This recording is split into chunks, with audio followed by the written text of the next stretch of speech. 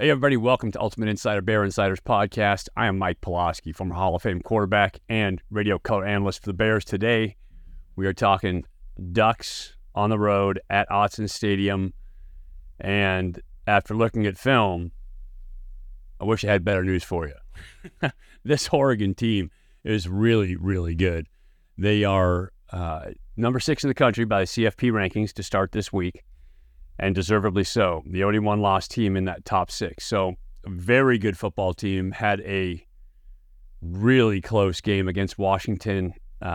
Just came out on the losing end of it. A couple coaching decisions played into it that may have put them in position for that loss.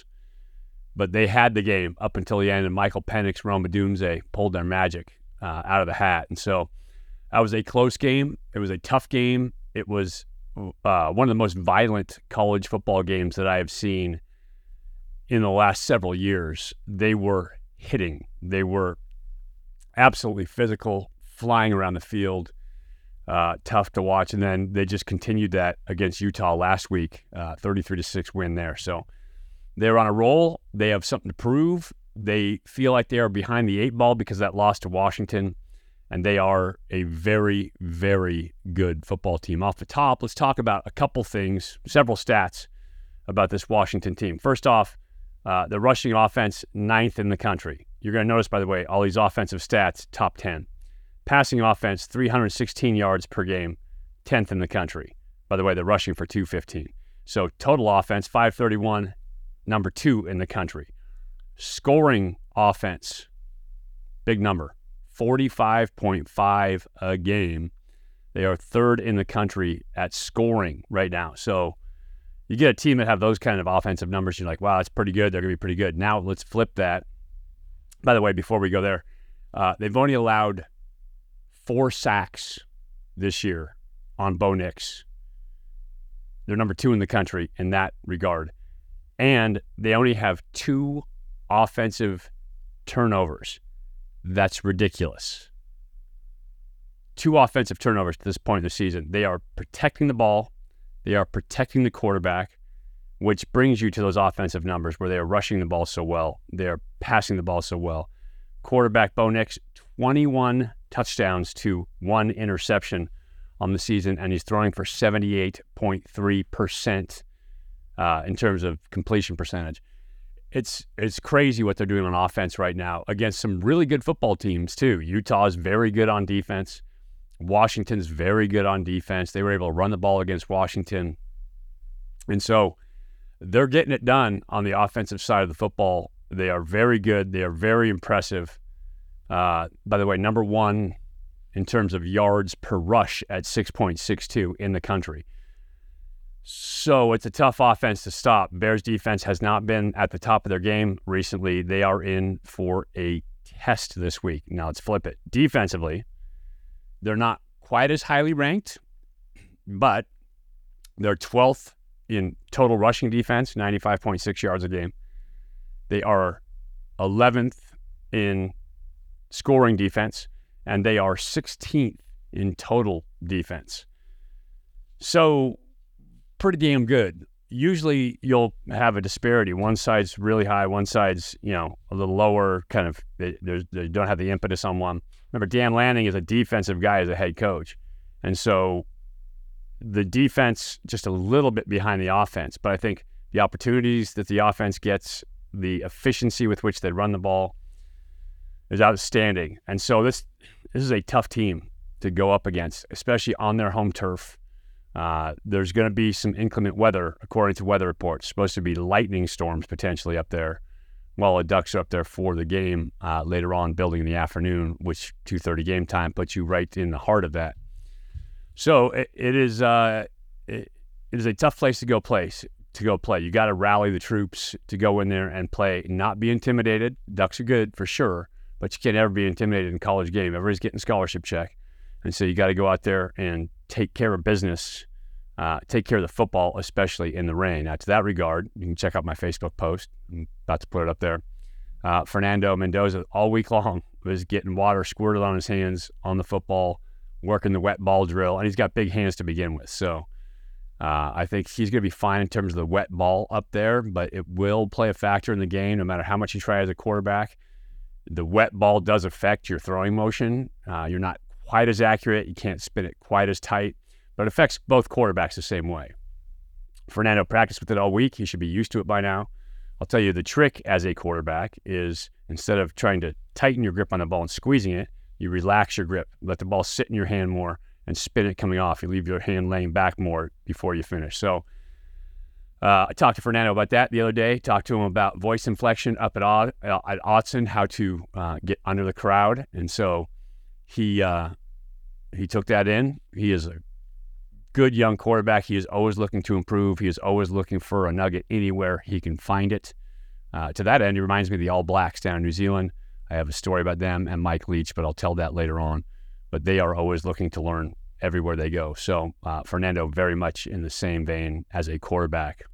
And I've enjoyed watching him play. So this could be a biggest test so far for him, and he's played some good ones. Oregon State, Utah, USC, and now Oregon. That is a meat grinder for quarterbacks coming in, but he has looked pretty good out there. He's made some young guy mistakes, but he just keeps getting better all the time. So I think he's doing a hell of a job out there as a quarterback.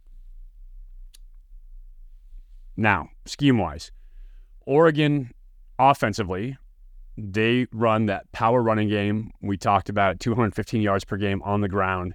They have a running back in Bucky Irving, who is phenomenal. If Cal fans, you are familiar with Isaiah Ifanse, who I think is a really good running back as well.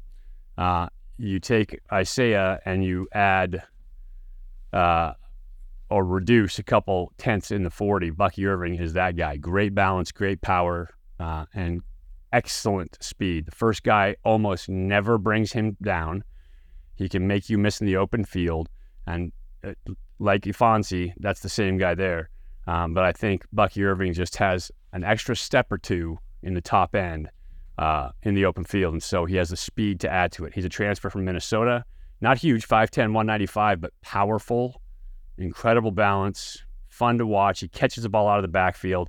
So he ranks in the top of the receivers and obviously as the top rusher. Their backup, James, is also very good. Powerful back. Not huge, much like a lot of the Oregon backs. Not huge, but strong, great balance, can stick their foot in the ground, get north and south. And so it's a 1-2 punch. It's formidable out there. Those guys are very good at that position. The reason for that is, in part, their offensive line is dominating. You put on the film and you watch those big boys just move people around. They are physical. They have a mentality about them. They have toughness. Their technique is pretty good. And they just get after teams. And so they'll run counter schemes at you with the GT. They'll run zone schemes at you. They'll run duo at you. They run kind of a power schemes, as well. They do things that all the other air raid style teams are doing, but physically up front, they are tough. And so really impressive group to watch as a quarterback. I would love to play behind that offensive line. I think they're very good. I think a lot of those guys are Sunday players as well. So, I tell you all the time, games are won and lost, and the mentality and culture on a team starts up front on the offensive line. This Oregon team has a great culture by virtue of this offensive line. They're very good. Bo Nix, we talked about him. He is the poster boy for Oregon right now. They're trying to get him a Heisman Trophy winner. His numbers, I told you earlier, 78% passing. His passer rating is number 4 in the country. He's incredibly efficient, 21 touchdowns, only 1 interception. He doesn't do dumb things with the ball. It seems like he's been playing for 15 years in college football now. But he has the experience and the reps to have been through a lot of the pressure playing situations before. And as a result, he plays very well in pressure situations and every down. He doesn't let down. And that's a big thing for a quarterback, in that he can keep that pace. He keeps that tempo, that confidence up. And there's a reason he's a poster child. A, they have Phil Knight and Nike behind them. But B, he is playing incredibly well and deserves a lot of that PR from Oregon. Now, that said, in the matchup between he and Michael Penix, Oregon was trying to do it more on the ground. Michael Penix with his arm, but Michael Penix has more targets out there. Rome Odunze was unbelievable in that game. Jalen Polk was unbelievable in that game. Both very good, making huge plays. Speaking of which, receivers for Oregon, Troy Franklin is the guy that you're going to see most of. He is a good football player, number 11. He is fast. He has good hands. He gets open. He's the top target for the Ducks this year. Another guy that you're going to see is Tez Johnson, and this is Bo Nix's adopted brother. His family adopted Johnson when they were in high school together, and they seem to have a lot of chemistry as well. Again, Bucky Irving is going to catch passes, screen passes out of the backfield, checkdowns, all of those things as well. And so there's a number of targets that Bo Nix can go for. Also, Justin Herbert's younger brother, Peter Herbert, is out there as well. So offense, tough to stop. They are physical, fast, tough. They run the ball, all those things that give D coordinators nightmares. And so it's a tough one for Cal's defense this week. Now let's turn it over. Let's look at Oregon's defense and what the Bears have to contend with. So when I go through and make my game cards, my game sheets that I use for calling plays, you can't possibly remember every stat and everything. So I make, game cards or game boards. They look like this. And usually on defense, I'll have 2 or 3, maybe on really good teams, I'll have 4 guys highlighted. As I go through this Oregon roster, I've got like 7 or 8 guys out of 11 highlighted because they're all really, really good football players that can do some damage out there on defense. And so one thing as an offensive coach, as a quarterback, that I've always looked for when I turn on film is in coverage, who is the fish? Who are you going to go after? Who are you going to attack with the football? If you need a play, who are you going to try to get when you get into man coverage? And as you look at this Oregon film, they don't really have a fish. There's no guy that you're like, we can beat him when we need to, and we're going to go after him, make him pull his scholarship check. That they don't have it. Like, they've got dudes across the board. I'll talk to Coach Wilcox in just a little bit, but we talked about, the recruiting this week. And I said, as good a recruiter as Tosh Lupoy is, former Cal Bear D coordinator up there, he's not nearly as good as Benjamin Franklin, because those $100 bills coming into guys for the NIL is huge. And Phil Knight, Nike, marketing machine, they're putting a lot of money into their football players now. And it's legal. And so you can bitch all you want, but that's the state of the game. And so, quite honestly, as an ex-player, it's needed to happen for a long, long time. The hours that guys put in, and I'm not hearing the conversation about, you get the scholarship. When I played, we made about 68 cents on the dollar on the hour if you broke it down for the scholarship check. So I'm not hearing it when you want to tell me that. If we want to step up, we need to do something in the NIL game to make sure that we're getting players, because it's a recruiting battle. College football has always been a recruiting battle. And so, yes, there will be players that want the education, but players will want the dollar bills more. And so that's what you're going to need going forward, is that NIL. Oregon's got it, and it shows up on their defense. On the outside, Jordan Birch came out from South Carolina. Phenomenal football player. He is a defensive end. He is 6'4", 290. Defensive ends in the Pac-12 generally go about 240, maybe 250.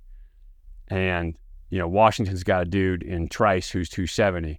Birch goes 290, which means that he can not just rush the passer from out there, because he's fast and athletic and all those things, but he can also be physical enough to do what's called a two-gap. He can knock back a tackle, hold him, and then he can play B-gap and C-gap at the same time. So he can play 2 gaps because of his strength, size, and then speed. The tackles have to be wary of him getting around the edge as well.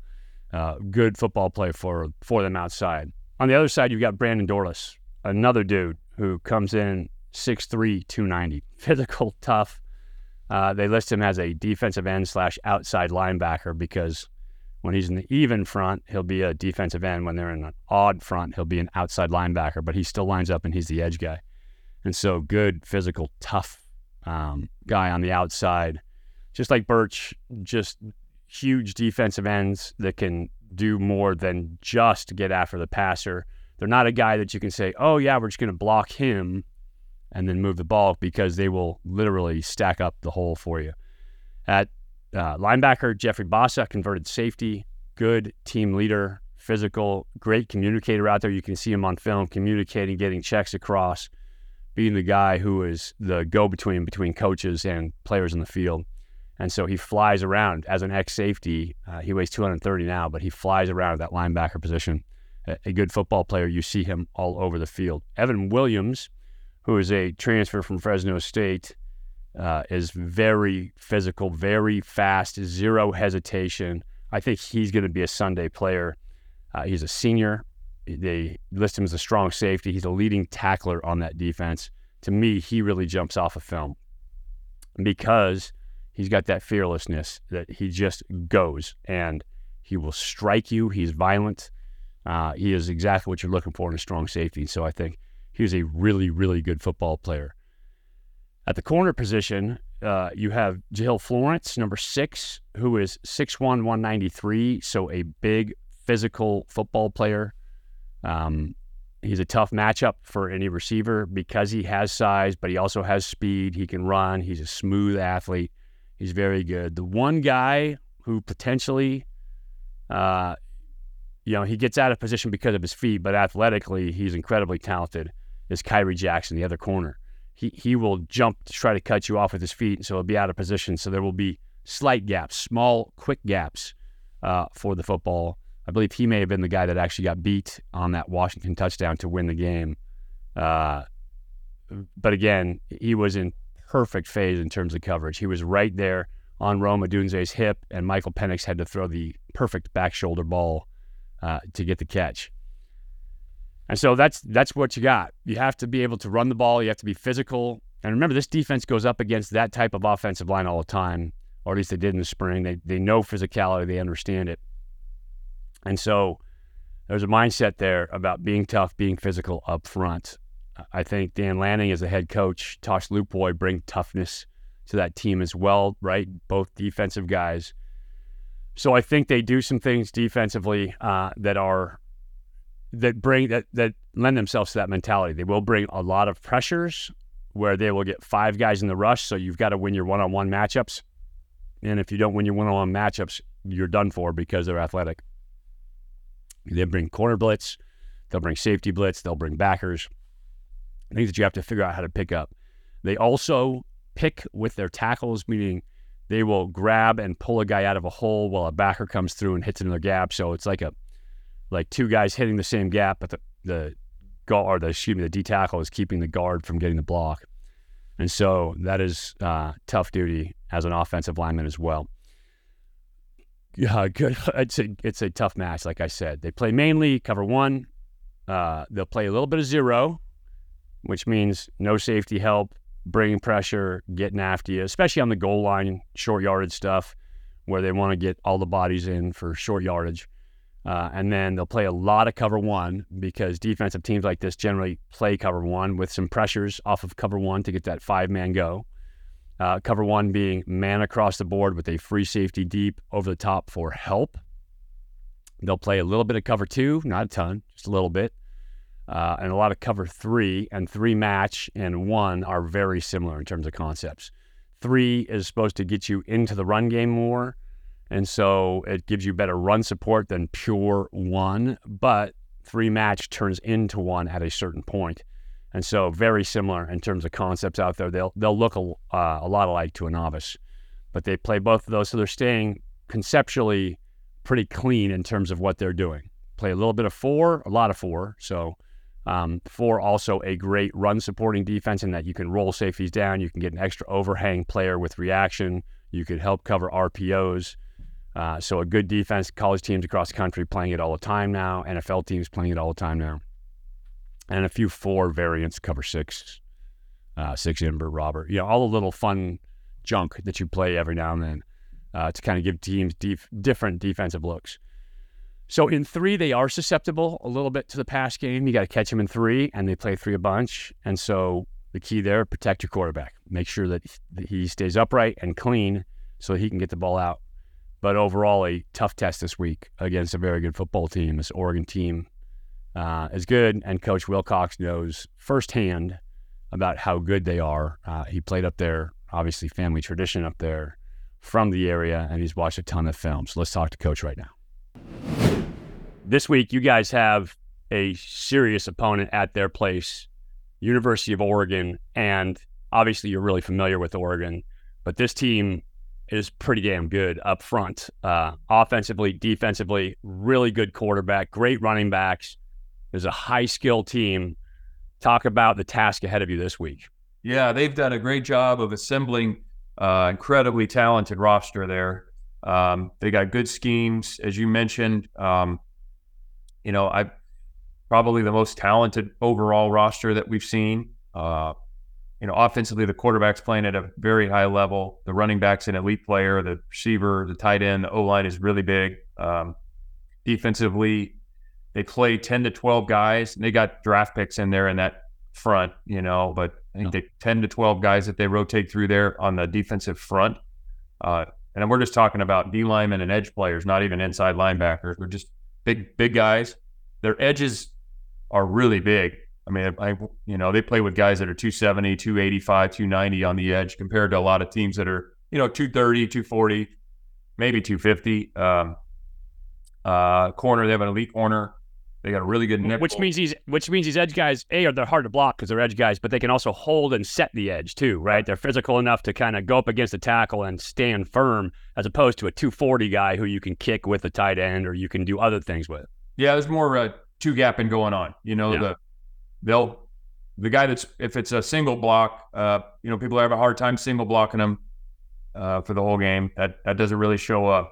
So they're able to create number advantages just with the people they have up front. Real talented team. And we'll need to go up and obviously you're going to deal with noise, potentially some weather, and some really good players. So we'll have to compete at a very high level. We're going to have to play very efficiently. Obviously the speed of the game and all that is going to be significant. So we got to be, really, really tight with all of our fundamentals, with our execution, and staying on schedule on offense, tackling, limiting explosive plays, and then the ball, taking care of the football on offense and finding a way to take it away on defense and special teams. Yeah, and you talk about them assembling a great team, and this is no knock to Oregon. They have the money behind it. The NIL game right now is the number one recruiting thing, period. If you have the NIL money, you have recruiting. And so these teams that are assembling great teams are the teams that have stepped up in the NIL game. Not on you, I'm just making a commentary here. That's where Bears fans, if you're out there and you want to step up your game and you want to play at this level and assemble that type of team, NIL is the way to do it. I know you love your team. There's no knock on the guys that are here now, but NIL is the way that you recruit nowadays. They have Tosh Lupoy, who was a great recruiter in the day, but Tosh doesn't compare to, Benjamin Franklin and all the other dollar bills that are out there. So it's that's where it's at these days in terms of recruiting. Talk about Bo Nix and what you see in him as a quarterback, what he's doing. The thing that strikes me, A, his completion percentage is ridiculous. It's like he's throwing routes versus air. But B, 55 starts. That is a lot of reps to get better with. Yeah, very efficient. Over 78% completion. I think he's only thrown one interception. Yeah. He only has been sacked. I mean, they lead the country in sacks allowed, meaning they don't get sacked. And that's O-line. It's also I've got the stat. 2 sacks. 284 passes, 2 sacks, 26 quarterback hurries. Less than 1 in 10 times has he hurried. Yeah. So and he does a lot at the line of scrimmage too. You see a lot of teams where everybody looks over and the coach does it. This team, he'll do a lot of it. So he's obviously got a great feel for the game. He's got, I would imagine they give him decisions to make, and he makes really good decisions. So he's just playing at a very high level. Yeah, and we talked about the big guys up front and the team they assembled on defense. Offensively, they got some dudes too. Their running backs are averaging, the top 3 guys are averaging about 7.5 per carry. Yeah. Crazy. Bucky Irving, dual threat dude, 7.2 per carry. He also has 31 receptions. But yeah, he is an elite player. We were talking about him today, just his contact balance and his strength. I don't know what he squats, but he's a very, very difficult guy to tackle. Like a real strong, stout, physical runner and does not go down. Yeah, tough dude to bring down. And then behind him, you've got Jordan James, who's also explosive, fast, right? Has some elite speed and the ability to cut there as well. How hard is it when you have a team with a quarterback like Bo Nix, with running backs like that? They run the ball so well. They're great up front. And then you've got great receivers like Troy Franklin. As a defense, how do you pick your poison? Yeah, that's a great question. You got to make them earn it. You obviously don't want to give up the explosive plays. You'd love to say you go blitz them and sack them, but that hasn't happened. They have answers for that. He gets the ball out of his hand versus pressure. And so you got to pick and choose your times and find ways to get them behind the sticks, and that's easier said than done. Like that's the goal every week is to get them behind the chains, but how do you do that? And so I think showing them different pictures, not showing them the same picture the entire time, and then you got to win some one-on-ones, whether you're in run game and or pass game, you're going to have to find a way to win some one-on-ones. And whether it's a first down or a third down. Finally, you're going into weather this week, likely. Oregon, they talk about the drought when it doesn't rain for a week up there anyway. So, you've got some rain coming in. How do you expect to handle that? I know that guys, as a quarterback, Mariucci bought balls it's a great story real quick. He bought these rolling soft touch balls that were supposed to be waterproof, and he would dip them in a bucket, but they were so waterproof that it felt like they had tape on them. They were so sticky. And so all the quarterbacks would throw it, we'd go, and we'd throw it right in the ground. Like we just kept burying them. And it's the only time Moochie ever yelled at me abusively about that, because he went out on the line to go get 5 new footballs for this game, and they were awful. They were horrible. Yeah. So, but I know you dunk balls, you do all that, but when it comes down to it, you're just playing in the rain. Like, how do you get that message across to your guys? Well, that we're going to deal with the weather and, the receivers, the skill guys. If we've got wet ball mechanics going on, talk about, the surface. It's a really good surface up there, but we'll have a couple different pairs of cleats if needed. And then you practice with it. You soak your hands down, and, the quarterback obviously is right in the middle of that. So he's kind of got his own manager that's spraying his hands down between every rep. And Fernando's all about it. And as you know, probably the number one trait that helps with that is if you got hand size. Yeah. If you can grip the ball, and he's got good size hands. So it's not that it's easy, but it's probably easier than guys that have smaller hands. Yeah, and remind him that it's counterintuitive for a quarterback, right? When the ball is wet, relax your grip. Don't squeeze your grip. You squeeze it, it pops out. If you relax your grip, you just let it sit there, and a little less violent in terms of your movement. You're a lot more accurate with the ball, and you don't drop it. So anyway, looking forward to it this week. Looking forward to seeing you guys go up to Oregon and to see what we can do against the Ducks. Good football team up there. It's a good measure. And at this point, you guys are fighting to both wins and bowl eligibility. Yeah, absolutely. We're looking forward to it. And like I said, we played we competed really hard. We played really fast. Now we just have to play better. Appreciate the time, Coach. Thank you. So let's look at the Oregon Ducks. As head coach Justin Wilcox, a tough test this week for the Bears. Weather, top 6 football team, looking to move up that ranking, at least maintain their position. And so they need to send a message to all the voters involved about belonging in that group. Bears have to bring their A game, period.